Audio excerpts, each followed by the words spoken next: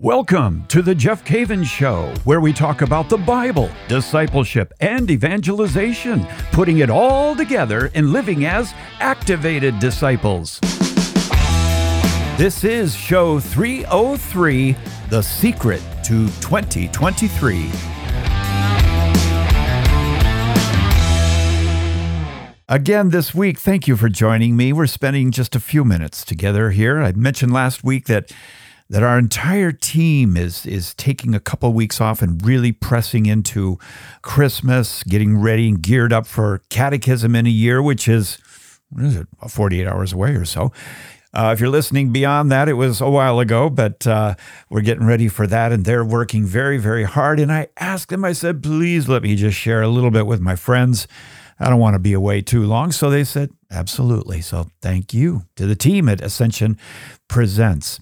At the end of the year now, I just wanted to share something with you. And then next week, we'll be back to our half-hour shows or so and sharing a little bit more in depth with you on topics that hopefully are practical and useful in your life, dealing with discipleship, the Bible, persevering, and so forth. But today, I just want to encourage you as we end this year and you're getting ready for 2023. I mentioned a few weeks ago to do the Examine Prayer. That was show 300. And do the Examine Prayer on 2022. Go back and look at it and see what you need to change going forward and prepare yourself for this next year. Hopefully, you make resolutions that are beyond weight and learning a new language and all those things are good. Don't get me wrong, but I hope that our resolutions, New Year's resolutions, are deep and they have to do with the kingdom of God, with Jesus, and persevering and growing in Christ. And so the word I have for you, just a word of encouragement as we go into 2023 is this: stand firm in the faith. Stand firm in the faith, my friend. Persevere. Demonstrate tenacity. You're going to need it in 2023.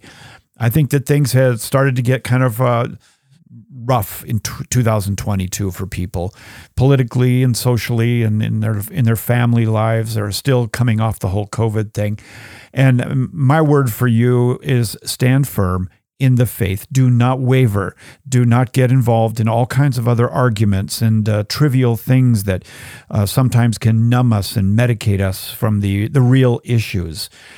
Don't do that. Stand firm in the faith, persevere, stay on task is what I would really encourage you to do, to stay on task this year and ask Jesus, what do you want to do this year in my life? What areas do you really want to work on in my heart this life? And then you've got to make the decisions that you're not going to spend your time watching endless TikTok videos, as funny as that little monkey is, the one that roller skating. But say no to a lot of these things that are taking your time away, and stand firm, stay on task. I love what Paul said in Ephesians chapter 6, verses 13 through 18. He said, therefore, take the whole armor of God, that you may be able to withstand in the evil day. And having done all to stand, stand therefore, having girded your loins with truth, and having put on the breastplate of righteousness, and having shod your feet with the equipment of the gospel of peace, besides all these, taking the shield of faith, with which you can quench all the flaming darts of the evil one, and take the helmet of salvation and the sword of the Spirit, which is the word of God. Pray at all times in the Spirit, with all prayer and supplication. To that end, keep alert with all perseverance, making supplication for all the saints. I really think that's a word from God for us, going forward, is to put on the full armor of God and stay alert with all perseverance, make supplication, pray for each other, certainly pray for your family. One of the things that I have been sharing with my dear friends lately is to try to avoid getting caught up in social and political issues that don't seem to ever end in conversations. The only way we're going to make progress in our culture is when the people of God rise up and they walk in holiness and they share Christ and this beautiful life that we've been given with other people. That's it.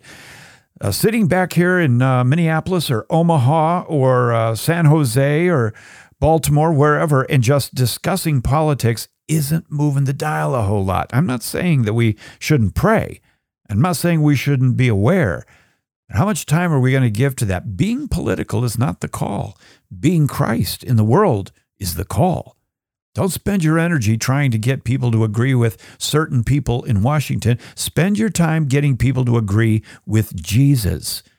Isn't that what hope is really all about? Isn't that really what we're all about? Is we're disciples of the Lord? And let me just close with this. I love this, Philippians 4:12 and 13, and I'm going to give this to you as you prepare for 2023. You might want to write it down. You might want to put it on an index card. You might want to create a note on your smartphone. Paul said this. He said, I know how to be abased, and I know how to abound. In any and all circumstances, I have learned the secret. I have learned the secret of facing plenty and hunger, abundance and want. You want to know what the secret is? Here it is. Paul says, here's the secret. I can do all things in him who strengthens me. That's the answer. Going into 2023, stand firm, stay on task, put the full armor of God on. Don't be taken off trail on all these conversations that are going on. Pray for your politicians, pray for the government. But beyond all that, abound in Christ. You know you can do all things through him who strengthens you. My friend, I love you. This is the end of 2023. Looking forward to talking next week. It's going to be a new year. Is there going to be difficulties? Yes, but you know what Jesus said? He said, in this world, you're going to have tribulation, but be of good cheer. I have overcome the world. Amen. Victory. God bless you. I look forward to talking to you next week.